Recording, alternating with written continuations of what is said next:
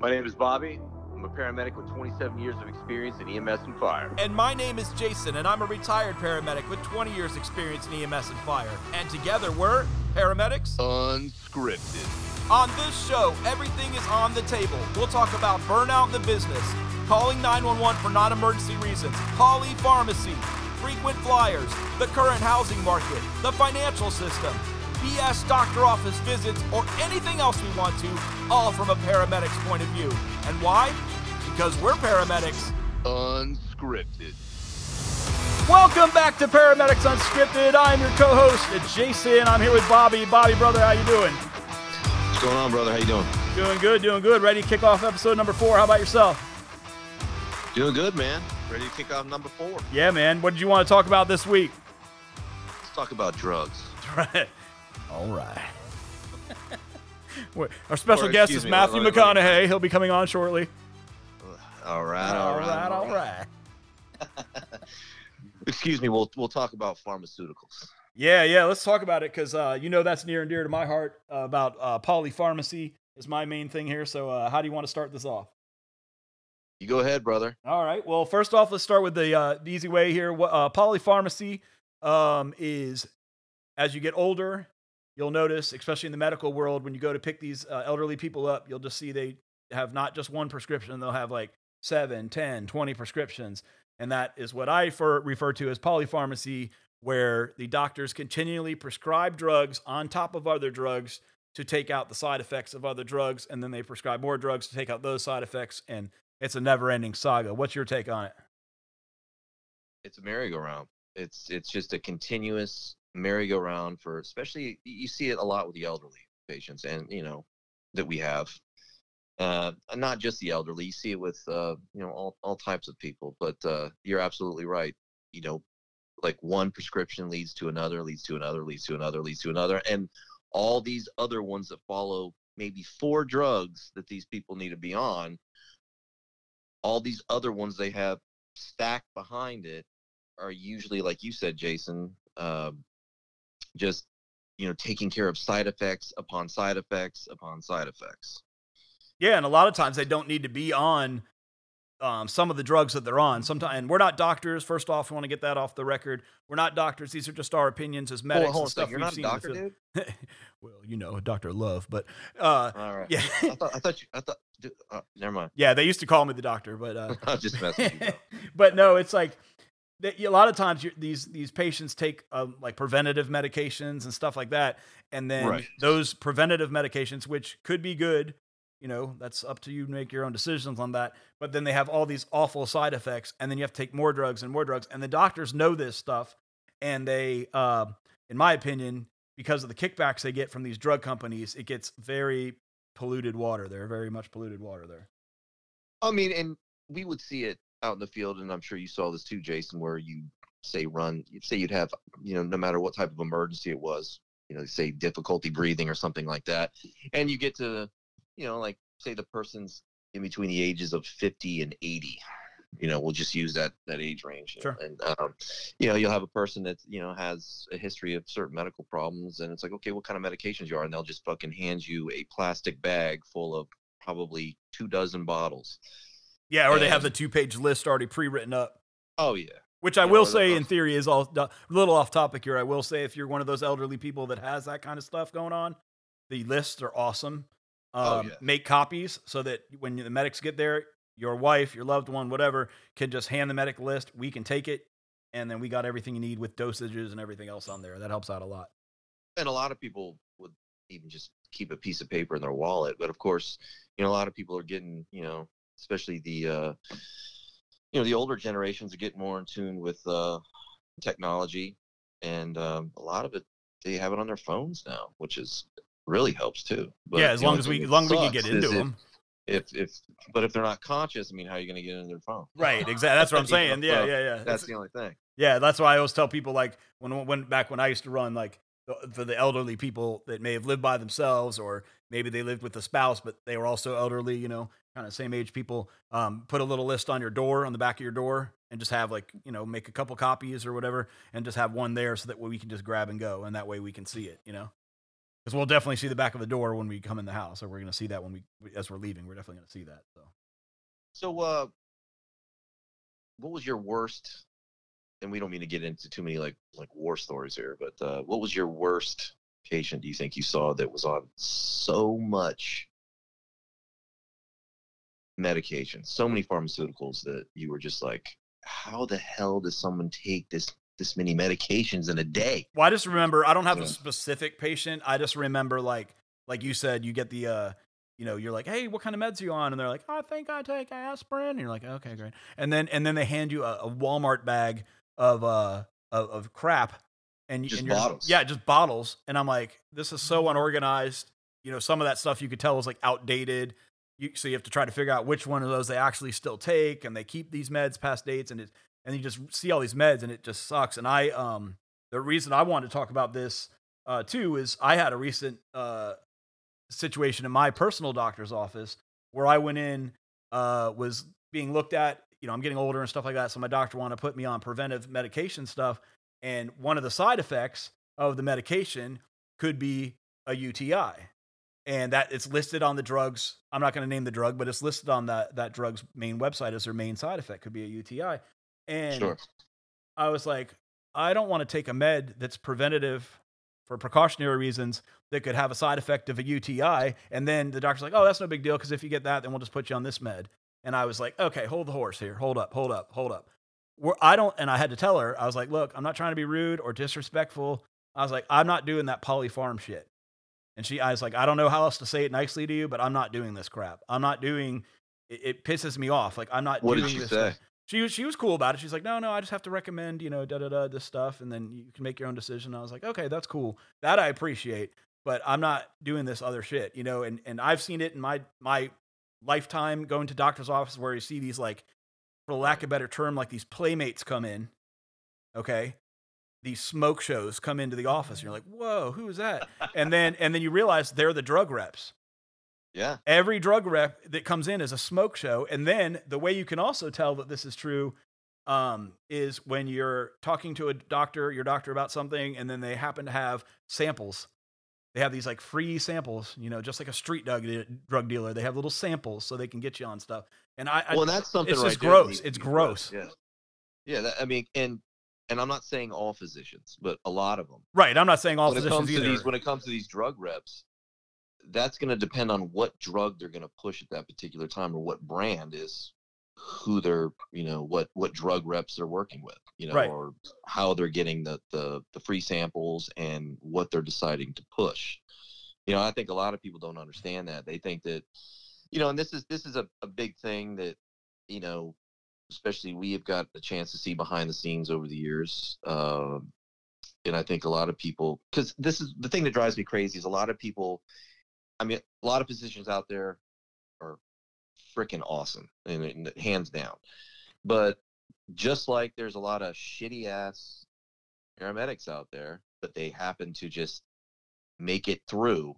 The same thing is with physicians, whether you're a DO or an MD. I mean, people, sneak through the system, and they make it through, and they pass their boards, and some of them aren't that good. And that's why I think they can't look at their physicians, because you see it a lot with older generations, and I've seen it with my parents, in the past, not so much anymore. But you get some of the older generations that they're used to, their doctor, their family doctor. They really look up to their doctor, and they really respect the advice. But in today's times, you got to ask questions, because sometimes these physicians aren't going to give you the best advice. Yeah, because And they get like you're delusional if you don't think that your doctor, I don't care how great or bad or whatever your doctor is, if you don't think they get some sort of kickbacks from these companies prescribing so many of these per month or so many per year or whatever, however they have it worked out. Like, that's delusional to think that, you know? right, because it happens all the time. And I think one of the biggest, you know, one of the biggest situations where people catch, like, say for instance, physicians will prescribe multiple medications. A lot of times, I mean, some physicians are, but a lot of times physicians aren't paying attention to what you're already on, and what they're going to prescribe to you and what the possible adverse effects might be to, you know, medication you're already taking, you know, to what else they're going to prescribe to you. And I don't know how many times I've seen it where, you know, family members of mine, they'll go get the prescriptions filled, and then the pharmacist will catch it, say, hey, did your doctor really want you? Because I'm looking at, you know, what else you're on in the, you know, on the computer screen here, and there's 3 drugs that are going to have an adverse reaction to this new prescription that I just filled for you. So you might want to talk to your doctor again. And that happens all the time. Yeah, especially And at places where you go and you see like it's a doctor's office with different doctors and they all work in one building or whatever. You'll see that a lot there too. oh yeah, and Jason and I aren't trying to scare people out there. We're just trying to, you know, get people in, you know, just to start asking questions. If something doesn't seem right to you, or if you feel like you're on too much stuff, or you don't understand why you're taking certain things, Yeah, or your doctor can't ask answer. Yeah, or questions. they can't And if answer when you ask them. They can't give you a straight answer. They give you some bullshit answer. Like, yeah, do your own research. There's nowadays with the internet and well, I don't want to say everybody, but a lot of people, especially if you're listening on this podcast, you have a smartphone, so that means you have the internet. Just look these stuff up. Type in the name of the drug on a Google search or whatever you search on, and look it up, and you'll find out all this stuff about that medication. And then you can ask them, like, "Hey, this website is saying this has this side effect. That sounds horrific. You know, that's why you see it at the end of these commercials on TV where they talk about medications, and then that guy comes on talking faster than I can, just blah, blah, blah, blah, just rattling off all this crap that's horrible, you know, and all those side effects like that. That's what I'm talking about. I kind of lost track there. I'm sorry. no, and a lot of the physicians out, like I said, I can't stress enough that there's plenty of good physicians out there. I'm not saying that at all, and I'm not trying to dog, you know, physicians out there. There's, like I said, there's plenty of good ones, but a lot of times, and I've seen this many, many times, a lot of times a lot of these physicians, they forget what you're already on, even though they have your chart in front of them. You know, they'll prescribe medications and they'll forget that, yeah, hey, this medication has an adverse reaction with this one, and they forget everything that you're on. They'll just go ahead and write you a script, and it can be dangerous. Yeah. And I don't know how many times, like I said, pharmacists will catch that, because that's why, you know, God bless these pharmacists, because they, you know, especially if they're good ones. I mean, don't get me wrong, some of them will just like dispense it anyway, but there's a lot of them that'll say, hey, do you know why you're taking this? Right. And do you understand the adverse? Did your doctor tell you the adverse reaction that this is going to have with some of the other medications that you're on? People be like, no, they didn't say that. It's like, that's why people need to ask questions if they don't get it. Don't just take what your doctor is telling you as the gospel, because a lot of times, you know, a lot of these physicians don't know as much about the medications as you think they do. Well, and also, yeah, and also just know the effects, what the drug is supposed to do that you're going to take. Do your own research. Do your own research on what the side effects are, and do your own research on whether or not you think the benefits outweigh the side effects. Because that's a lot of times what the doctors are doing too. But like we said, sometimes there's that little itch in the back there where they're, you know, kicking out that certain drug because they get little kickbacks. Sometimes in up to the 6-figure mark a year, getting kickbacks from these companies. You know, Right. there's a reason that's going on. There's a reason they send those drug reps out. There's a reason you see them all the time. There's a reason there's notepads and pens from all these drug companies everywhere. You know, we're the only country in the world that has drug companies pushing stuff on TV. You know, the other countries they're Right. not allowed to do those commercials on TV, but in America they are. So you just got to And be aware of that. it hasn't always been that way Right. When we with were little kids, you meds, don't you remember know? seeing Yeah. commercials for Huh. other than maybe like Tylenol or something like that, you know, like that kind of stuff. But you didn't really see all this other stuff. Now every day you go on the thing, there's some drug and then all its horrific side effects and you know, and they're trying to push it for this or that or whatever. So yeah, it that pisses me off so much because my parents are elder at this point. They're in their elder years, and I just hear the stories of. I'm like, why are you on that? And they're like, oh, the doctor said I had to be. I'm like, well, did you look it up and see if it's what you want to be on? Because just because the doctor tells you doesn't mean you have to do it. You just have. They're just guiding you. They're supposed to guide you. They're supposed to be there to help you, not force you to do anything. Well, that's where, you know, it's also, you know, a generational thing where, like I was saying before, how especially with people our parents' age, you know, they trust what their doctor is telling them, and they also, you know, a lot of them look what my doctor says is the gospel, you know, but you can't do that anymore.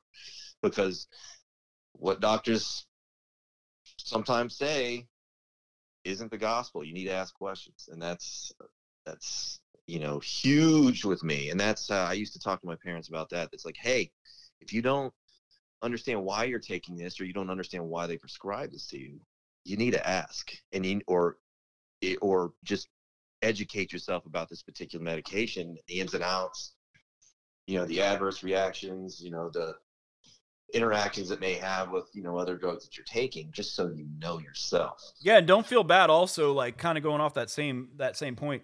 Also, and I had to learn this myself, and you've, I'm sure, experienced it yourself. When you go to the doctor's office, they wanna get in and out of there in, like, 2 minutes or whatever, because they gotta see, like, 700 patients that day or whatever at their doctor's office. You can make them stay in there and talk to you. Not in a mean way, but just ask them questions, and then keep asking questions until you get the answers, you feel satisfied to understand what you're talking about. That's part of their job. You don't need to just be like, well, he or she seemed like they were really busy. Like, oh, no, that's not. You have the appointment for a reason. You're paying for that money to go to that appointment. Ask them questions. Oh yeah, like for an example, my old partner, from work, him and his wife were taking care of his mother-in-law. She moved in with them, and she was just on, like we were talking about before, she was just on a list of meds, and she wasn't doing very well. And he was like, you know what? We're going to we're going to keep you on the medications that you absolutely need to take, whether it was for blood pressure, heart, whatever. And we're going to take you off all the other bullshit and see what happens. And you know what happened? She got better. Yeah. And it was because he looked at the list. He's like, why the fuck do they have her on all of this medication? And it was like you said before, Jason, it's like a lot of it is fighting the side effects upon the side effects upon the side effects, where you just, that hamster wheel of just polypharma that a lot of these, especially the elderly, they get on, And that's not done accidentally either. They know no. that like this medication is going to have this side effect as its main one, and then they know that when that comes up, they can push this, and that they understand what they're doing. This isn't done by accident. And the big thing now is, and like I said, I'm all about pharmacology, when it's needed. Absolutely. Okay, I can't stress that enough. I think, I mean, if it wasn't for certain, drugs that have come out over the years, people wouldn't have survived a lot of things. I mean, a lot of the drugs that we use out in the field, I mean, are just,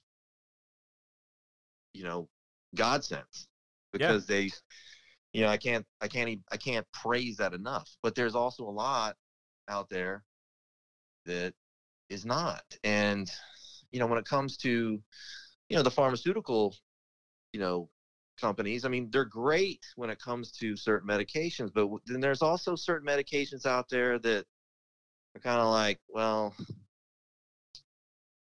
you know what I'm talking about. I'm gonna say the statin medications, like the that a lot of people are on right now, that once they get on, they're going to stay on it for the rest of their lives. Yep.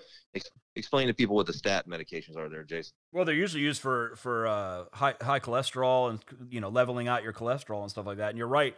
And some of the side effects they have is, like, basically, to put it in layman's terms, it can, like, liquefy your muscles and stuff like that. And it's, to me, it's not you. I mean, you got to use your own judgment here. Talk to your doctor. Make your own opinions about stuff. But when you're, in my opinion, when your cholesterol is, like, barely elevated, I don't think you need to jump right to a hardcore medical medicine regimen right away. Try other things, do, like, diet, exercise, try that kind of stuff first, and work with your doctor and see if that kind of stuff is stuff that can help you out, prior to going down these regiment holes where you're, like you said, it's you never get out. You'll never get off it. Well, yeah, and that's a good point too. I mean, like I said, there's plenty of great medications out there. I'm not knocking that at all, but there's just a pill for everything these days. And for instance, we were just talking about the statin medications, and a lot of doctors will try to put you on there when you don't need to be on them. Like, for instance, I had a friend of mine who was borderline diabetic, and she lost a lot of weight, and diabetes was cleared up. Sure. But her doctor was like, well, hey, even though all your labs look good, all your blood labs, and everything looks great, since you were diabetic when you had the weight on, and diabetes can be a precursor for heart disease, why don't we go ahead and put you on a statin? It's like, why the fuck do I need to be on a statin? My labs are good. You're putting me on it for no reason. Is that a good thing to do or not? Right. My opinion, no. I mean, it's like, you take that step when it is necessary to take. And Right. that was a step that she didn't need to take because everything was fine at that point, and to take that type of a medication when she didn't need it can cause problems, can cause other health problems because she didn't need it. Now, if she needed it, that's another story, but she didn't at that point. She, like I said, she cured her diabetes. She lost a bunch of weight. Her blood labs look good. She didn't need to be on that shit. Right. Yeah. If You know? something changes and they catch it later, then that's something where you make an educated decision at that point.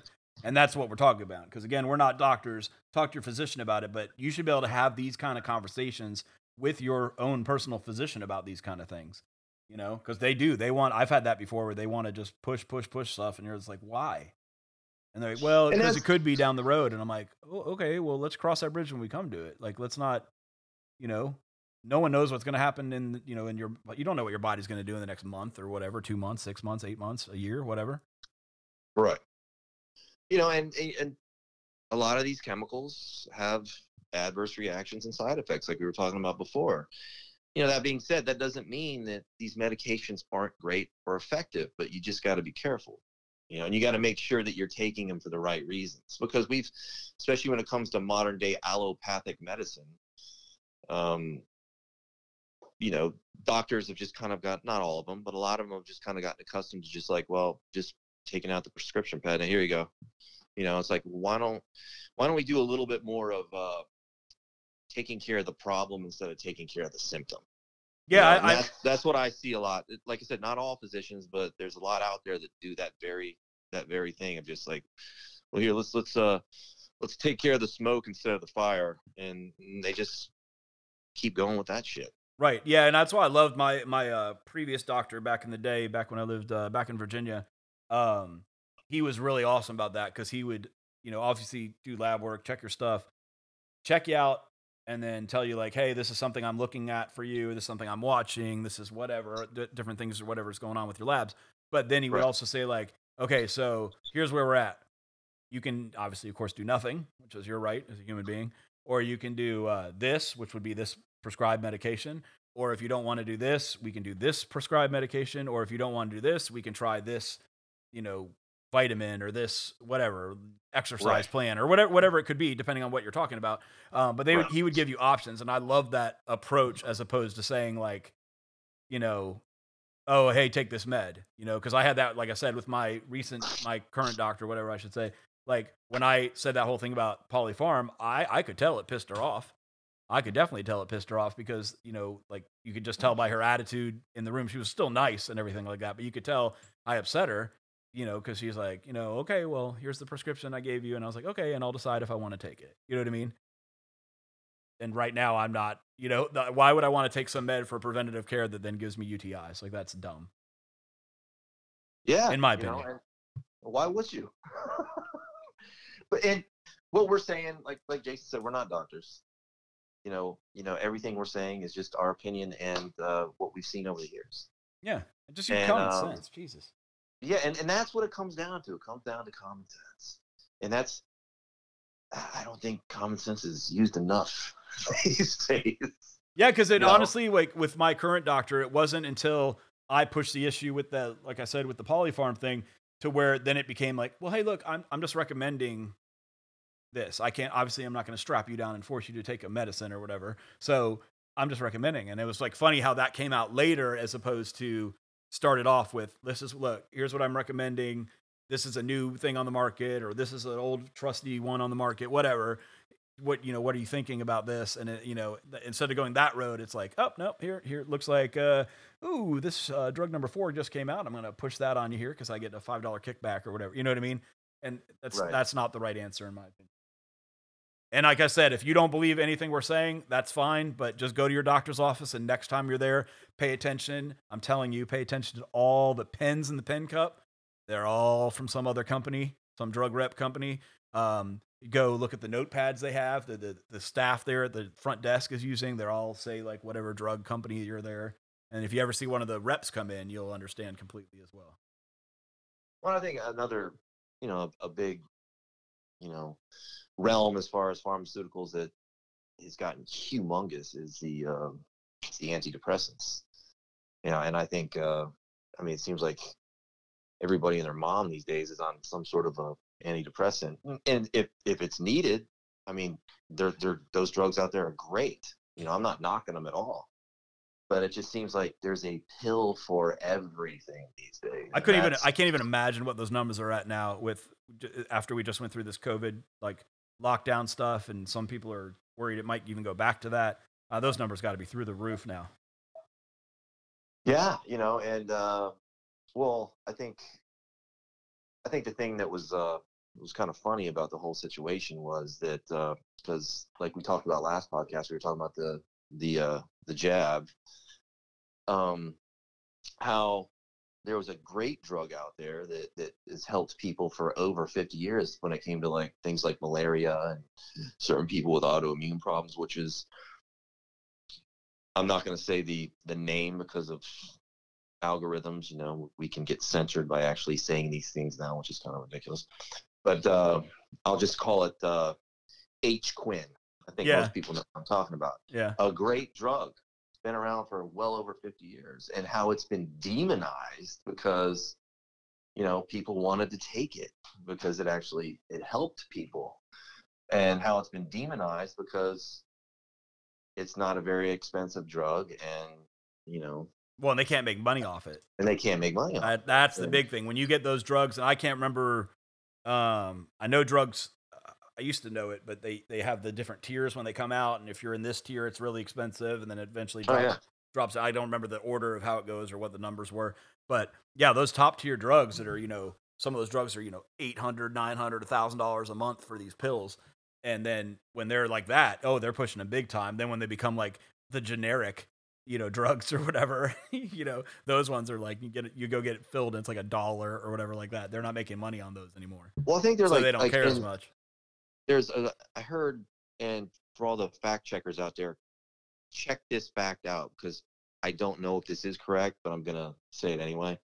So please, do research on this. But from what I heard, like, certain areas of the world, especially like Southeast Asia or, Malaysia, places where, malaria is a lot more prevalent than, out here, and there's a lot of people that were on, those types of medications for malaria and whatnot. Apparently, like the COVID numbers were a lot lower.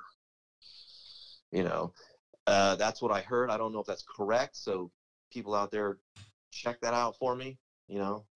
But that's it makes sense. But like I said, I don't know if that's absolutely true, but that's what I heard. Yeah, it's interesting, and yeah, that's why I think definitely with any of this stuff, the jab or any of the stuff we're talking about today with like polypharmacy stuff, just do your own research. Make sure you're comfortable with whatever decision you come up with. Obviously, talk to your own physician and get their opinion and take that into as part of your decision process as well. Yeah, and it's all about what you're comfortable with. It's all about what how you want to deal with certain situations.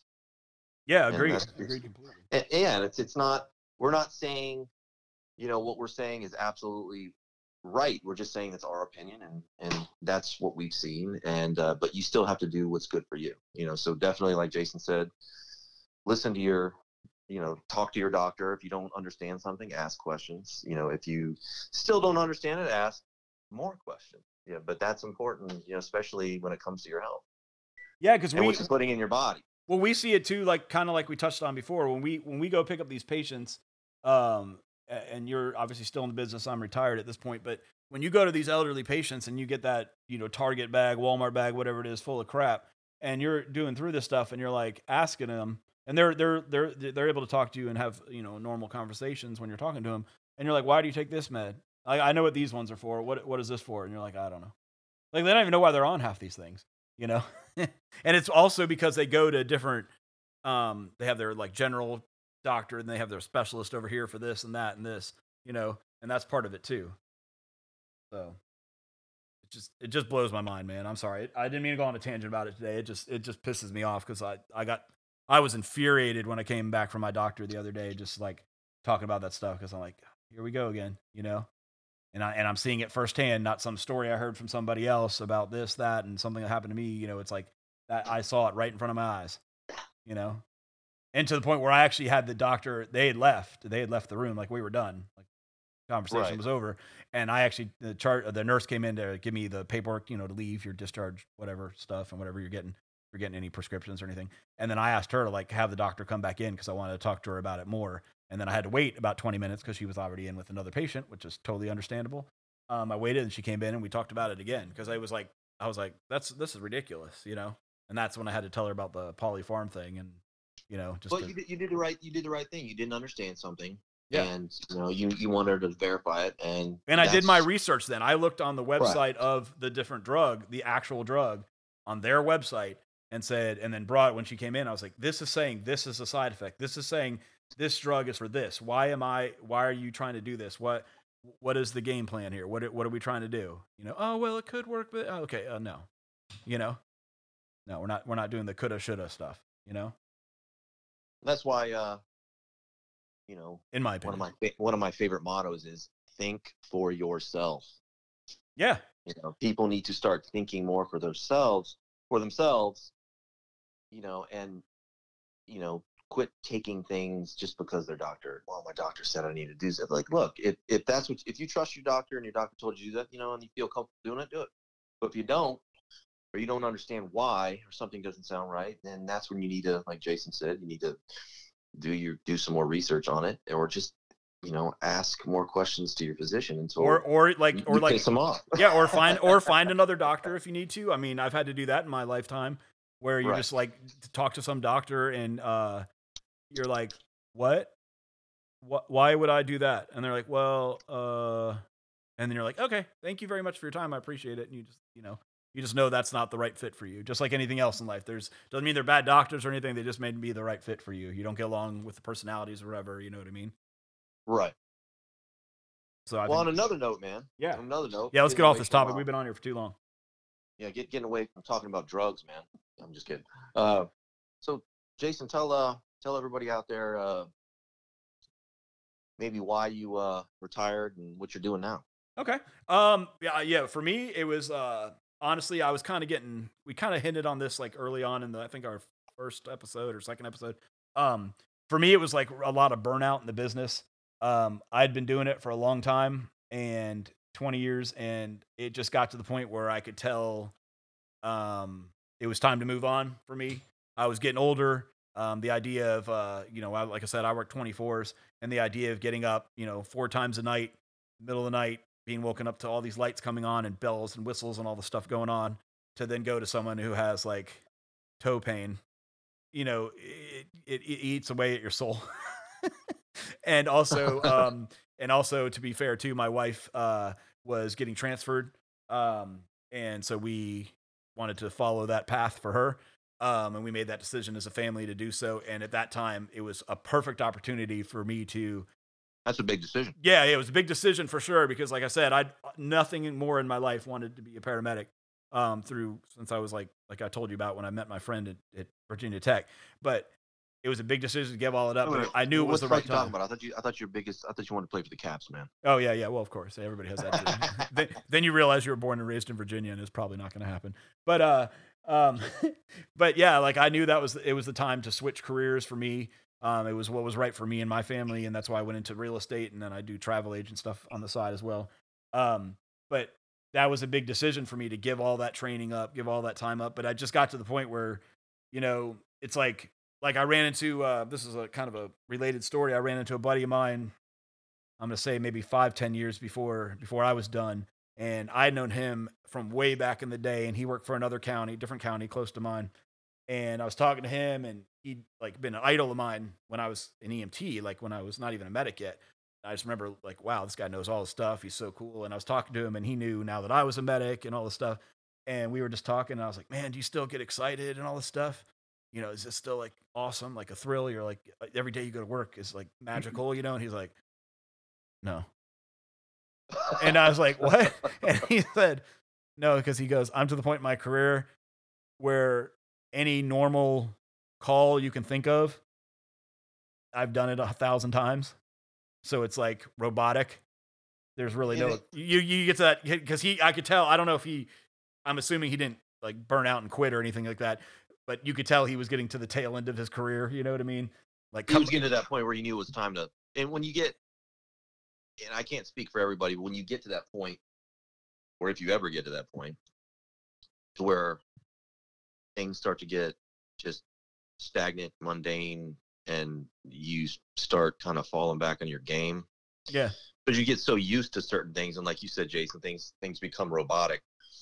You know, you can get lazy, well, and you don't even realize it sometimes. And that's, to me, that's scary for myself. If I, like, the last thing I want to do is get lazy, to where it's like when it comes to patient care, the last thing I want to do is, because you have a great responsibility. You got these people's lives in your hand, sometimes, and that's a pretty huge responsibility to uphold. And the last thing you want to do is get lazy, or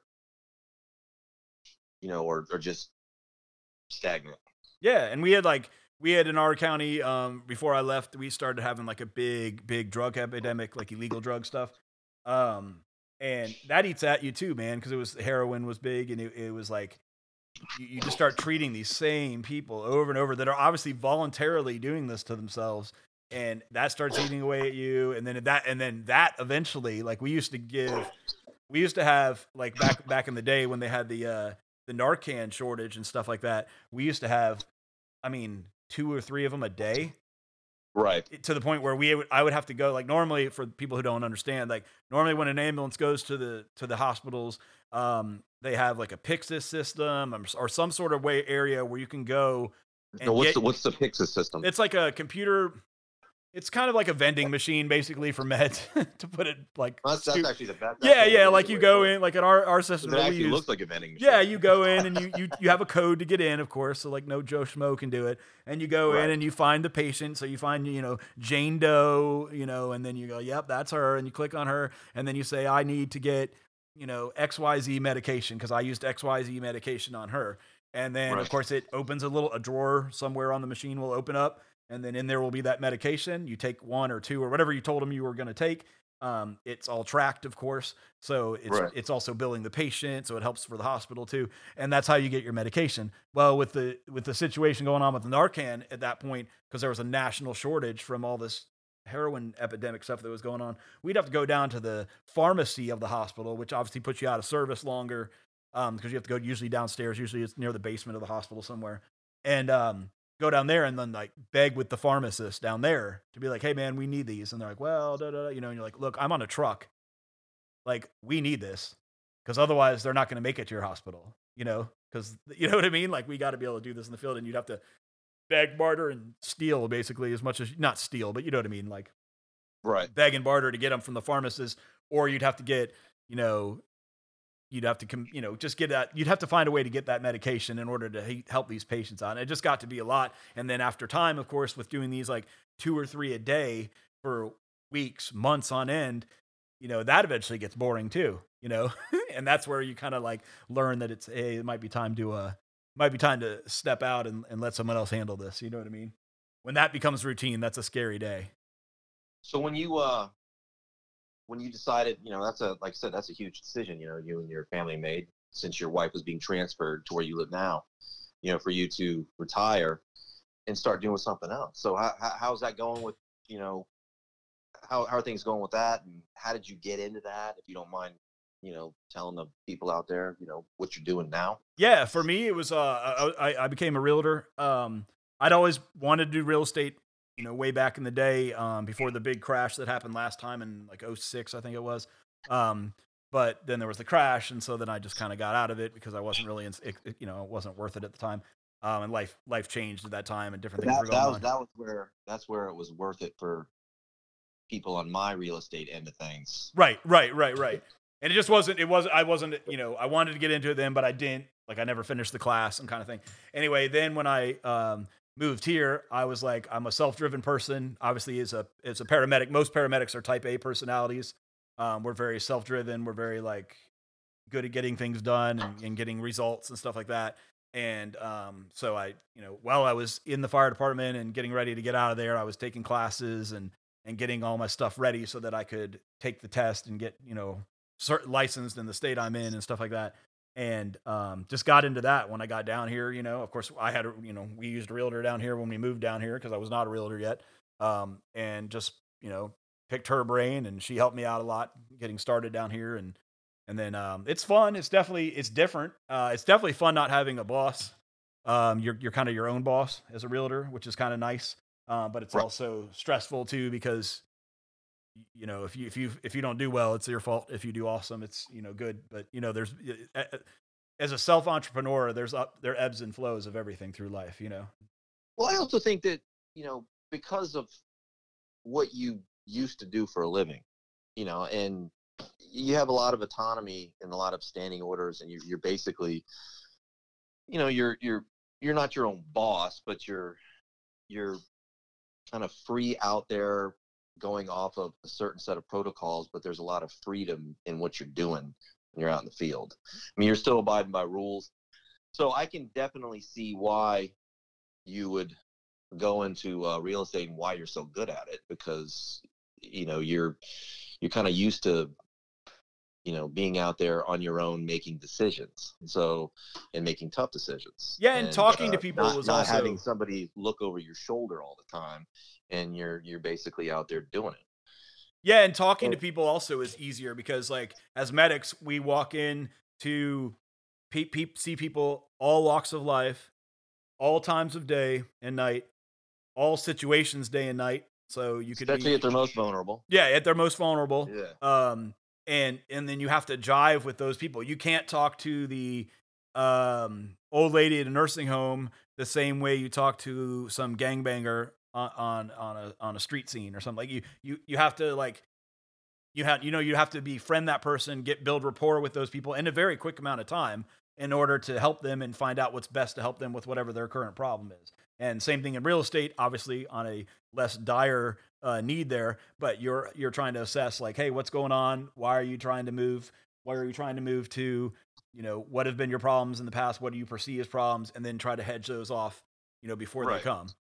So yeah, Right. it is kind of the same thing, and it was easy for me because I've never been with my EMS training and being a medic and stuff like that. I've never been scared to walk into any situation and just start talking to somebody. Like that's never been something where I'm like, oh, you know, like I'm kind Well, of scared to and talk to people. you get to the point where, and I think this is important. I think it's great how you're the people skills that you have learned over the years. I mean, you already had people skills before you even got into Sure, sure, EMS, sure. because you're such a likable guy, and you're so you engage with everybody. Right. But so that's why you were perfect for fire and EMS as well. But I mean, even while you were in fire and EMS, you know fine tune those people skills even more, where when you shifted over into real estate, it was just like second nature. You already know how to talk to people, and it's just that much easier. Well, And it's yeah, and oddly enough too, just a like different, just a different, just a different business. yeah, and I didn't mean to cut you off there. Like, No. obviously, it's odd too because like I remember I was once in the ER and I was talking to the nurse and I'm doing what's it called? You transfer care over. So I tell the nurse everything that I did on the call, just like a normal like just whatever stupid call, and not like a trauma call or something like that where a doctor's in there and all this other stuff, but just a regular transfer of care. So I'm gonna go in and I'm gonna tell the nurse everything about the patient. Here's their history. Here's what's going on. Here's why they called. This is how I found them blah blah blah, whatever parts of the story are relevant at that point. And then at the end, I'm going to say to them, "Do you have any other questions?" Because otherwise, I'm out of here. And then the nurse now is in charge of that patient. I'm no longer in charge of that patient. Um, and then I leave and write a report or whatever. So that's normally what goes on. Well, we had one, and I don't remember what the nurse asked me, but the nurse asked me a question like, "Oh, do you know if this was something of their history or something?" She was asking me, and I was like, "No, I didn't ask." And it was like a kind of one of those questions that's hard to ask people, you know, like just something that might be a little like private or something like that. And she was like, oh, and I just asked, I was like, hey, Miss Johnson, da da da da da, and she's like, no, or yes, or whatever the answer was. And I told her, and she goes, you guys are amazing. And I was like, what? And she said, you are amazing. And I said, why are we amazing? She goes, you just like asked the lady that question. And that's not something like a normal street person would ask. Like they would not be able to do that. You know what I mean? Like, and I was like, oh, and she goes, yeah, we have to take classes. And I was like, what? And she goes, we have to take classes to talk to people. I said, what the fuck? And she was like, and she goes, yeah, in nursing school, we actually have to take a class for people to learn how to speak to people. Because we have to, because nurses, of course, also have to ask like intimate questions. When was your last period? When, what kind of sexual activity you've been having lately? Those are questions that sometimes are pertinent to what's going on potentially, and they have to ask those questions. That's not something normal people just go around the office at, your 9 to 5 cubicle job and start asking your colleagues about. Well, you have just to like there's a pill for everything. There's a class for everything. Right, exactly. I just thought it blew my mind. I was like, because you see these nurses, and of course, I just assumed because they're doing obviously they're a different level than us because they're in a hospital in different situations and stuff like that. But like, I just blew my mind that they weren't the same kind of people. But then when I thought about it more, I was like, oh, that makes sense because the ones who didn't start in EMS, who maybe weren't paramedics and went to a RN bridge class, or weren't EMTs at one point and then went to be an RN, they didn't have that experience. Their experience has always been, just being a nurse and doing that stuff. Whereas our experience as medics is different because when we bring people to the hospital, we've cleaned them up, we've pulled them out of the shit, we've pulled them out of the blood, we've pulled them out of the puke, whatever. And we've kind of cleaned them up and stabilized them to a point or whatever we can do depending on the situation. Whereas when you're a medic, I mean, you go in and if, you see them nitty gritty, like you said, in their most vulnerable positions, and they don't see that. And they don't get to walk in and be like, someone's in their bathroom and had a problem in the bathroom and you're like talking to them while there's stuff all over them, like having a normal conversation. They just don't do that kind of stuff. And it's amazing.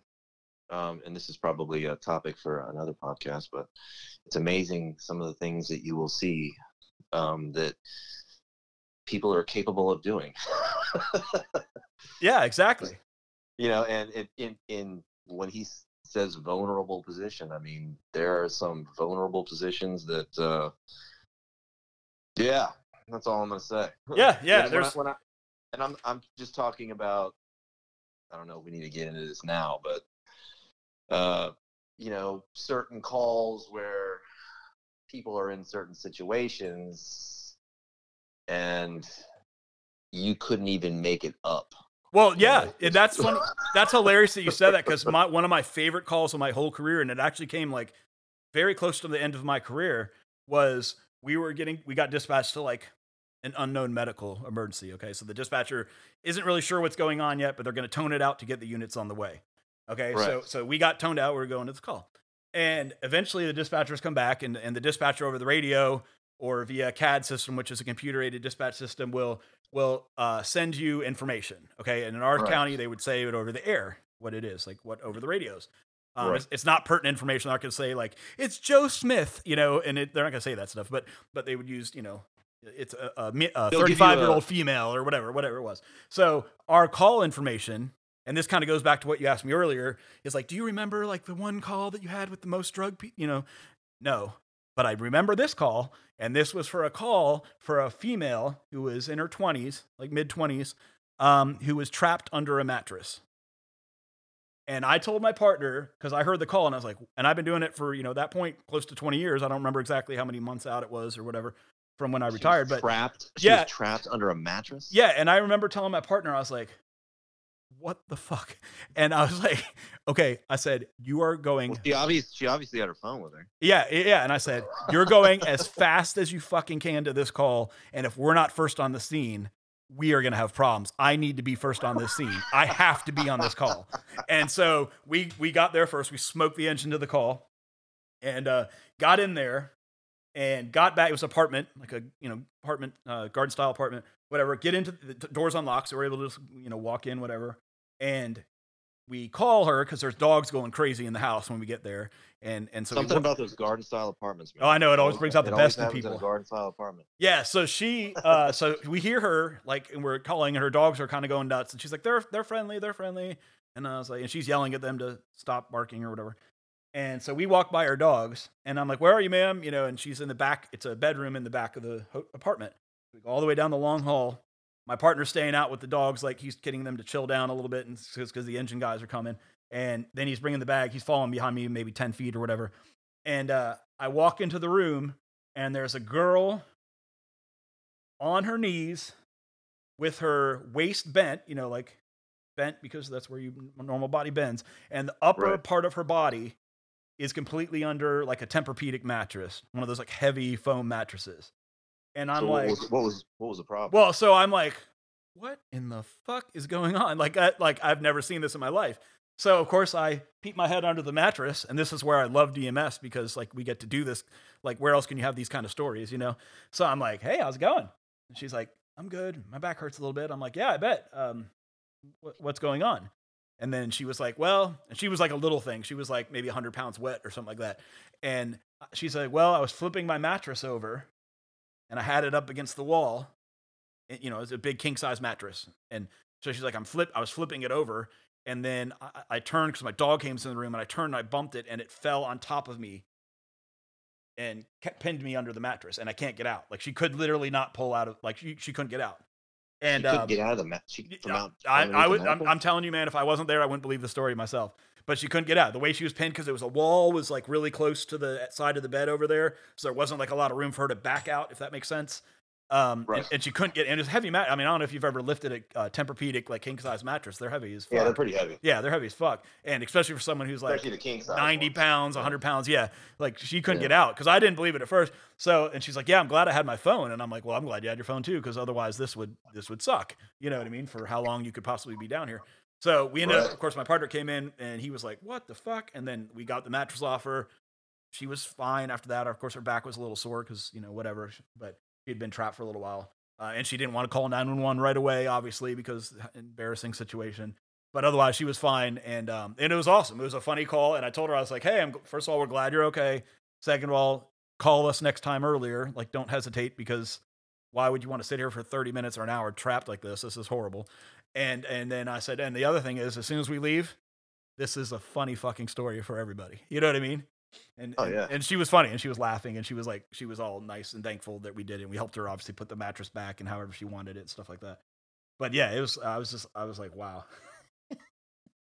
Well, I think, like I said, she obviously had her phone with her. Yeah, no, she did. She was under the mattress. Like we got there, she had not moved. She was in the same position as when she called 911 because she couldn't physically move. So she was under the mattress.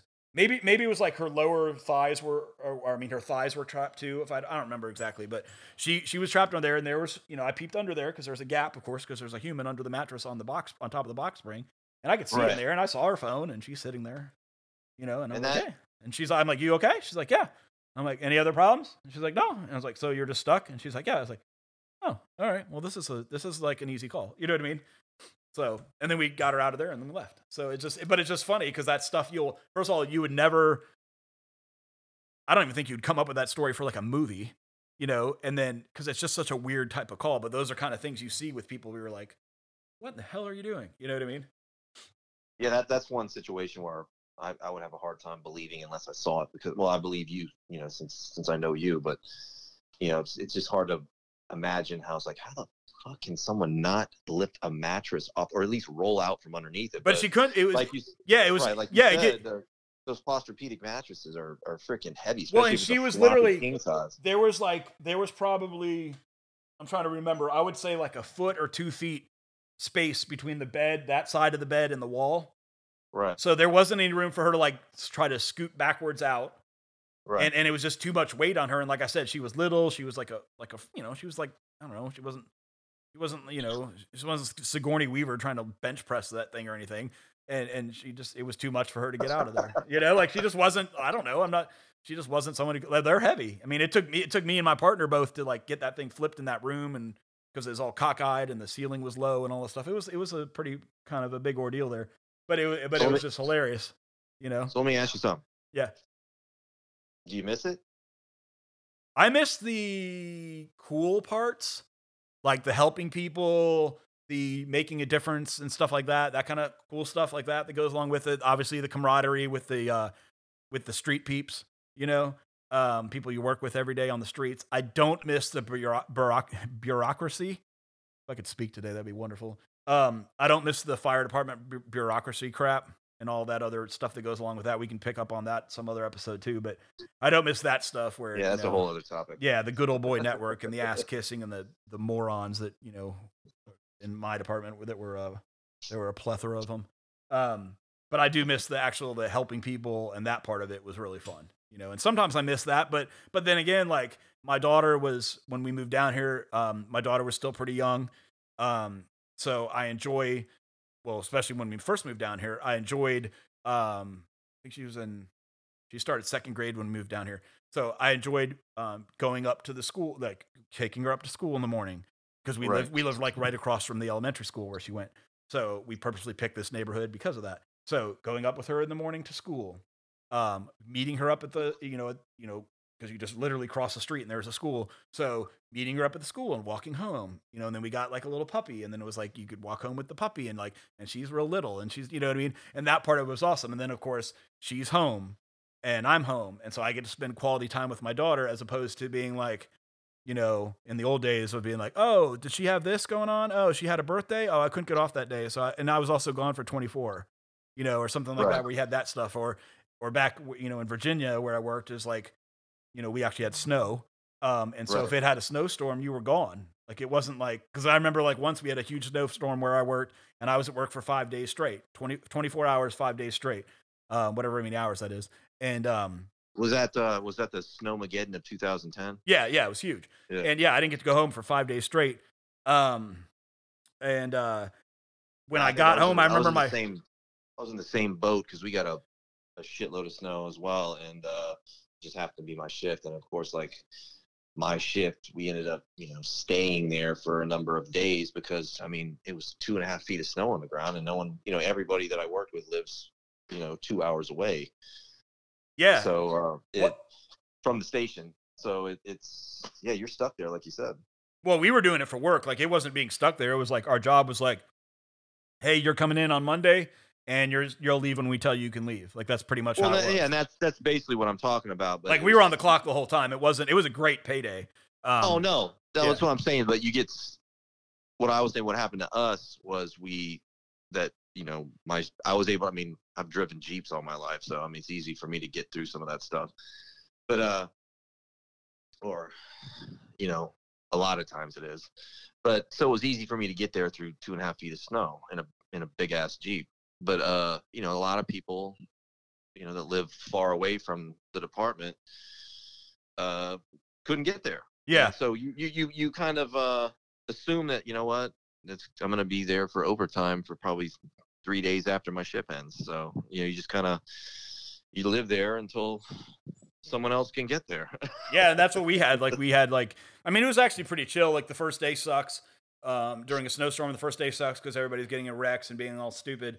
But like I said, like you said, this was a huge snowstorm. So after day one, only idiots are going outside anymore. So you're not really dealing with much of that anymore. So it's really then the real serious calls, and most people know. Most people, even the idiots that call for like toe pain, know not to call. Somehow they know then. They don't know the rest of the time, but they know then not to call an ambulance for during a 2.5 foot snowstorm. But it was hard because I remember my wife at like day 3 or 4. I want to say it was day 3. Like she was like really sad on the phone because she was like she had to still go to work because her job was essential like that, and she had to go to work. But she came home at night and stuff like that. But after she had like a day off or something like that, she was like, well, yeah, our driveway's like 2.5 feet of snow or whatever it was. And I was like, okay. And then she's like, well, and she's a little thing. And she's like, well, I'm going to have to do that. And I was like, yeah, I mean, yeah. And not that and as a man, that makes you feel horrible. You know what I mean? Not to sound sexist or anything, but like, I want to be able to do that kind of stuff for my wife so she doesn't have to do that stuff. But here I am trapped at my job being, basically voluntold I have to work, you know what I mean? And I can't go home. And then, and she had to do all that stuff. So that's the kind of stuff where it was it's hard on the family, you know, and obviously with childcare stuff when they're really young, that's hard on the family too. But then when you have a job as a Sorry, man. realtor, My dog wanted to say hello, so I that's okay. apologize for that. Hey, welcome to the podcast, buddy. Um, that's our first guest.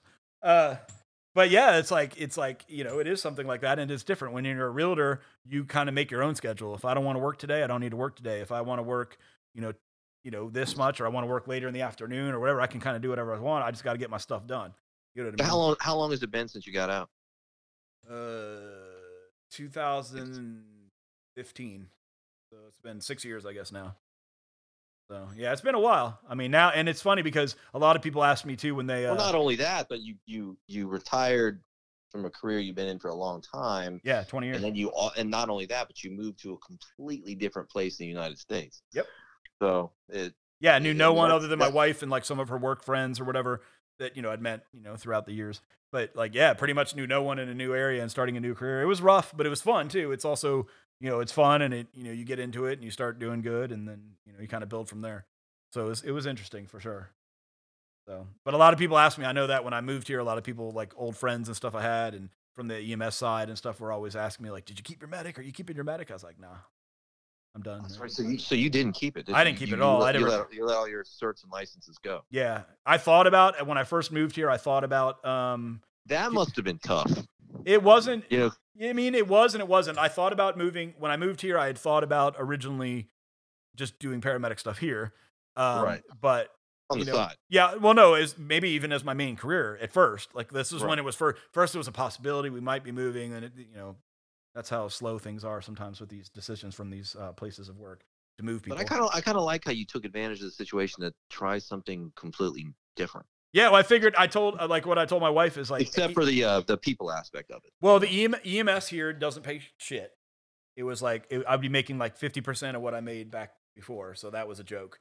So that's what a lot of people listening need to understand. They're thinking about getting into this. Depending on where you live, what your locality is, there's a lot of places in this country where you are not going to make shit. Yeah, where I worked in this line of work, and if that's what you're looking for, you know, you might want to think about doing something else. Yeah, where I worked in the DC area, there are a lot of high paying jobs around there for this kind of work.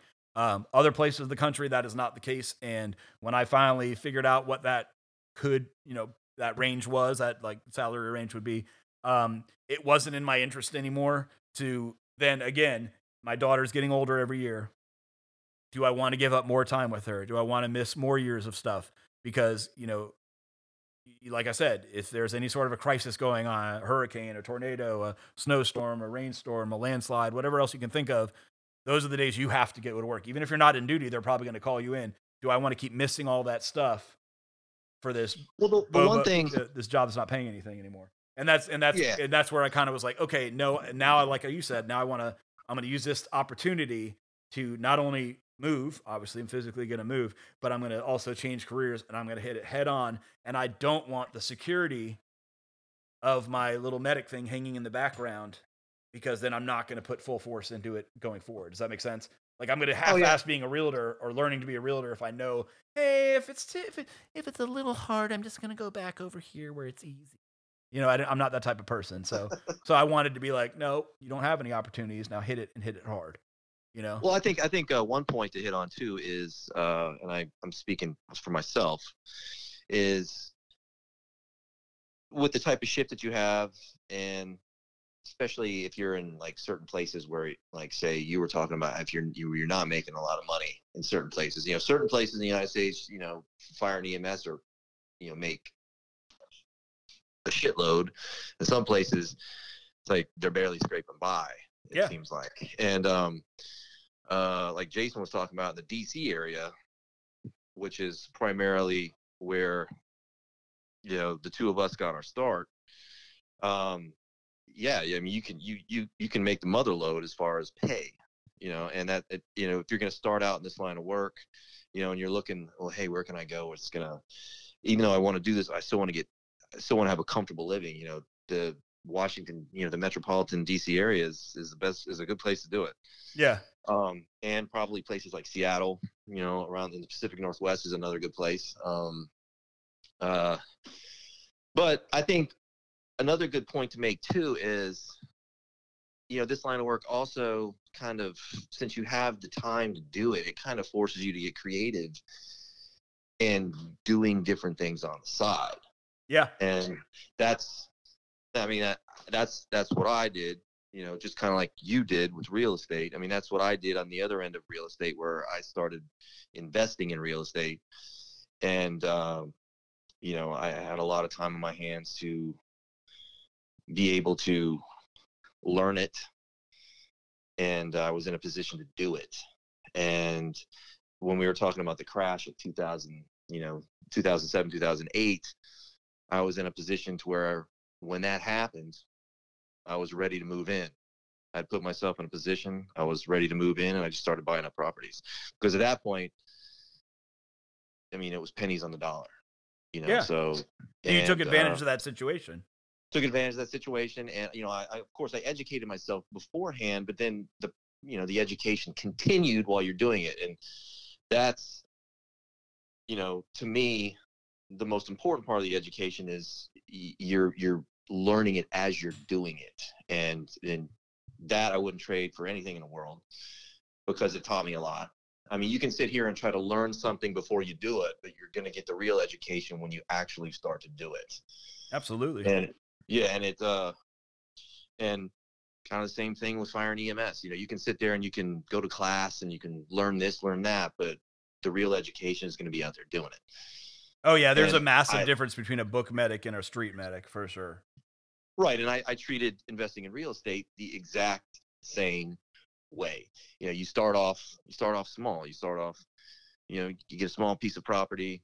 I wasn't a flipper. I mean, there's a lot of flippers out there, and if that's your thing, I mean, that's awesome. I was more of a, I would buy a piece of property, I'd renovate it, and then I'd rent it out.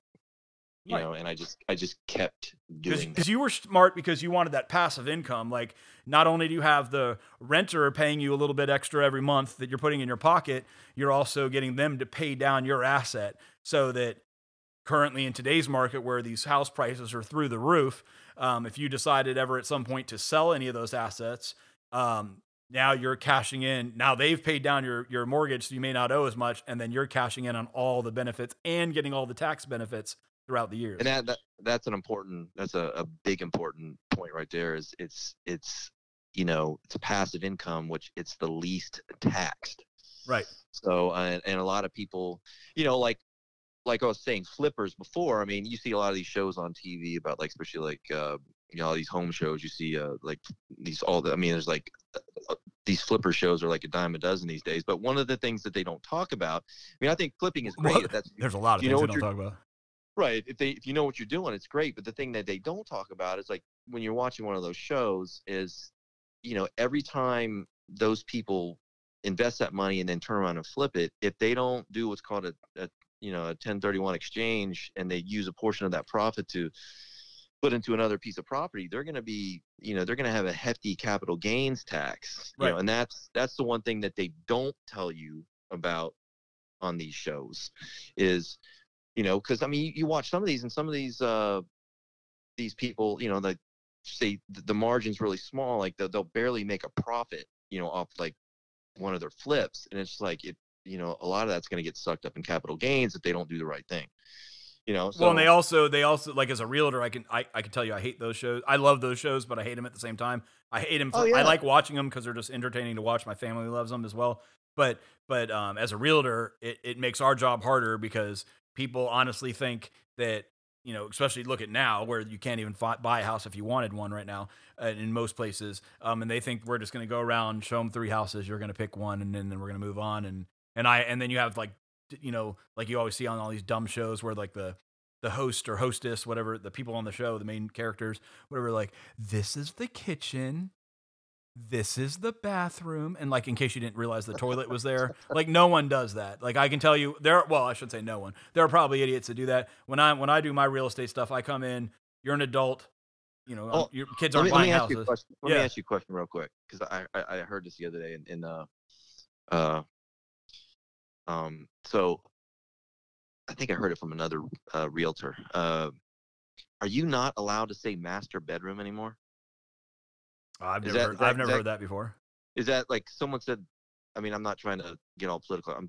I was just Oh, like curious a because political someone said that correctness that's thing? considered yeah, it's considered racist now to say master bedroom. I had no idea that that was even an issue, but apparently I can't remember who told me that, but it's like, yeah, we can't use master bedroom anymore. I've We can yet we to can't hear we that. can't say that we can't say that term. I'm like, oh, I had no idea. That hasn't Yeah. filtered down here as far to my knowledge, and yeah, that's I mean, because That they that's would have to update for I mean, in our area at least for our MLS system, which is our multiple listing service, which is where we get all the data from and all this stuff. They would have to update all that stuff because like we have like for instance on when I'm putting in a listing, I have to put like what floor the bedroom's on, um, and it has like pre-populated names of what they could be, and one of them of course is that master bedroom, and so they would have to change all that and change old listings. I mean that would be a nightmare. So damn, bro. I've never heard of that, but I mean I guess in this climate with this world we're in now, where Everything is if everybody get completely and ridiculously PC. yeah, if you get butthurt about something, the world has to change to accommodate you. Like that's fucking retarded. Um, but no, But I have isn't not heard that isn't here. isn't isn't political correctness an oxymoron? Yeah, pretty much, pretty much. Yeah, wow, wow. No, please don't ever tell me that story again. Uh, No, but get back to the flipping. I mean, if you know what you're doing, flipping is great. And like if I had a right situation where it was I'd make a ton of money like off a flip. Sure, it's something I think about doing, but what I primarily do is I would buy property, renovate it, rent it out, and then you start out small and you learn by each investment that you make and each reno that you do. And you learn. I mean, I learned so much about property management. I mean, that was a big thing, just because I don't use a property management company since most of my properties are local. I I am the property manager. right, you can do it Yeah, yourself. of Save that course. 10% or whatever. Yeah, of course, some of my friends will call me a slumlord, but that's.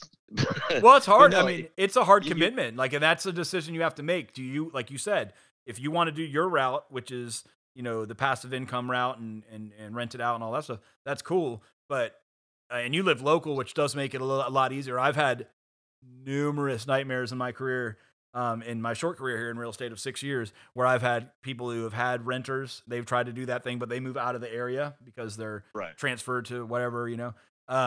And just the stories of nightmares that I've had to deal with that I come in the tail end of it, of course. Oh yeah, And you see, you're like, dude, you got to fix this. If we're going to sell this house and you want like real money for it, not like you're trying to just give it away, basically, you're going to have to right. fix this.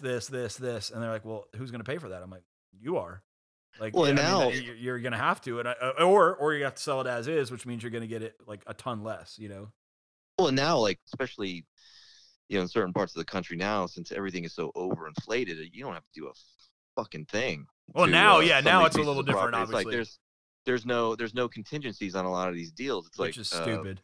they're like people are literally like just sold a house, and people are not wanting to do an inspection. They're like they're forfeiting the homeowner's inspection, which to me is. Asinine. And what people need to understand is this is the exact same apex as it was in 2008, Yeah. 2007, 2008, where things started to hit that point before they fell off the cliff. Yep. And we're right at that point now, because it's a different scenario, but it's everything is so overinflated like it was then, that people need to understand that this bubble can't keep blowing up forever. It's going to pop.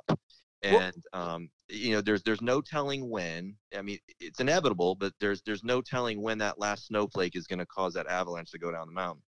Well, and And that's like the biggest problem we're having now in real estate is, and at least in my market, is there are, yes, are your houses worth a lot more than they were, this time a year ago or this time 6 months ago or whatever? Yes. The problem is if you sell your house, which it's not going to be hard. If you have a nice house or, normal house, whatever, you're going to be able to sell it with no problem very quickly. where are you going to go? Yeah, you have nowhere to freaking go to, and people don't understand that. I have so many people that I've talked to that really want to sell their house, but they're holding off because of that right Right. now. So when the Right. market starts flipping around and more stuff becomes open, then you're going to see a lot more houses flood the market, but the price will also drop because the demand won't be quite as high because there'll be more, supply out there. but it's a kind of a give and take because right now it's so bad that literally like I talked to my wife about it in this area. I'm gonna say a year ago. I kind of hinted, maybe it was a little more than a year ago, and I hinted towards her. I was like, "Hey, babe, the house marketing's going up. If you ever have thought about like if you want to downsize a little bit or get whatever you want to do, you want to move to a different area for school stuff, whatever you want to do. Like if you want to do anything like that, this is a good time to think about it because Right. this is a great time." And she's like, "No, no, thank you. No, I'll think about it." Okay. So then fast forward like 6 months later, she's like, "Hey, yeah, I was thinking about it. Maybe we want to look in this area and try to see if we want to do this." And I'm like, "Yeah, no, window's gone. You missed it. You missed the boat." And she's like, "What do you mean?" And I was like, "Well, if we were to do anything now, I could sell our house. I could probably sell it in a day, but we're not going to have anywhere to go. So we're going to either have to move in with family at that point, or we're going to have to rent. But even renting's really hard now because there just aren't enough places right now for that kind of stuff because everybody's in that same boat." Oh yeah, and especially depending on like at least where I live, everybody's trying to, especially since the whole COVID situation the past year and a half. Everybody, and it's you don't have to hold a lot of office space anymore. So a lot of people are working from home, telecommuting, whatnot, and they're trying to find houses farther out from the city. Yeah. So at least around here where I live, it's kind of ass backwards because I own property in high rises close to the city, and which used to be the highest priced. Of course. Now it's completely flipped because everybody wants to move farther from the city, and no one wants to live in a high rise because they don't want to be on top of each other because of the COVID, and which I can understand. Yeah. But so it's hard to rent out property now, especially if it's a high rise building. Yeah, Or that's it's in the interesting because city, we don't have or like it's in the big city. stuff like that here, like they do in the DC area. Right. So that's actually an interesting take on it that I've Right, never. and the houses that are farther from the city that used to be a little bit more reasonably priced are the most expensive. Yeah, which makes sense because everybody wants that, like, that more, like you said, more space. And I know, like, for instance, like I know, like the boating world, like the people who, the boat sales and all that stuff. Those Right. places, the people, the manufacturers that make these boats that are Right. selling to all these dealerships and stuff, and you go to your local dealership shop and you buy a boat or whatever, they're sold out through 2022 already. Like there's nothing coming in anymore that's not already acquired for by somebody who's already prepaid for it. You know, I mean, And it's ridiculous. Like that's that because again, same thing with COVID. Like people are like, oh well, we are COVID trapped. We can't maybe travel or we can't travel to where we want to because of like whatever regulations are going to be or whatever at the time you decide to do it. But they can go on their little boat and have their little private party and not bother anybody and definitely stay 6 feet away from someone else because you're not going to be on a boat 6 feet close to someone unless you're like tied up or whatever with them. So well, I tell you what, that was one silver lining that the whole COVID situation brought, was that it really showed a lot of these businesses, like there's so many businesses out there. It's like, why are they holding so much overhead by having all of this office space? And then that kind of made them realize when this whole situation happened and no one could come to work or people were telecommuting or whatnot. It's like, why do we need all this office space? So that's why the commercial real estate market has kind of taken a dump in a lot of areas because people are realizing we don't need all this freaking office space, and because we don't even need to have a lot of our employees come to work anymore, especially when it comes to, all this telecommuting, and you can have your meetings with Zoom, or whatnot. And that is where I think a lot of businesses have made smart decisions by getting rid of, I mean, I can't even imagine what type of overhead that some of these businesses were keeping, but just having these expensive office spaces, and they've got multiple ones in the same city, and it's just, yeah, and then but all the traffic it causes, all the stuff to get oh everybody yeah, to you have to come in and you have to tag up to work here in this little footprint. And then it's right, like, well, wait a minute, why can't I just now with the internet, why can't I just do it out there? Well, I mean, because you have to come in and touch here. And it's like, what? And then now they're seeing it, yeah, with COVID, everything, a lot of places went remote. And a lot of places are continuing, like you said, are continuing that because they don't have to lease all that space. Even like real estate offices, which like back in the old days, you would go into a real estate office and you would talk to a realtor, and he or she would, walk you through a process, whatever, and you go in and there'd be like six or ten of them there. Hold on a sec. Sorry, I was getting a phone call there. Uh, 6 or 10 of the realtors would be there, and they would answer your questions and help you out. Now you go in a real estate office, it's like a secretary and maybe one agent, if that. Because we right, don't work there. I've had people call me that called me, like they were talking to me about something, and they happened to be driving by our office, so they swung in to ask me a question. And then I get a call from my secretary, like, "Hey, you know, Mr. Johnson?" I was like, "Yeah." And he's like, "Yo, he's here to see you." And I was like, "Oh." And so I just, have him call me, or just, hey, tell him to call my cell phone or whatever. So he calls my cell phone, and he's like, "Oh, I know." I'm like, "No, I don't. I mean, I go by my office occasionally for things that I need to do, but mainly I work at home, or I work in my car, or I'm a mobile person. Like I've made, last two big trips I've been on cruises, I've made 2 sales each of the last 2 cruises while I was on a cruise. I closed one deal while I was in the Atlantic Ocean near Honduras. You know, like like dealing with crises over like Facebook audio calls. Through the Well, internet. I mean, it's plus it's I think a big advantage too is it's people that have always lived closer to their jobs, whether they're in the city or not, to avoid a commute. And now, since they don't have to go into the office as much or even at all, they can afford to live farther out. Like a lot of them probably wanted to. And Yeah, you get and more that's bang for your why. buck. You get like Oh you yeah. get like Well, working. no, except now that's the thing. That's like I was What? saying. Now it's like a lot of the properties that are farther out now are more expensive than a lot of the properties that are closer to the city. That's true, and the Which bigger properties too. Like you have an acre or something like that. That's going to be more right, valuable. Yeah, yeah, yeah. but it also depends on where you live too. I mean that plays a big part. But no, that's that,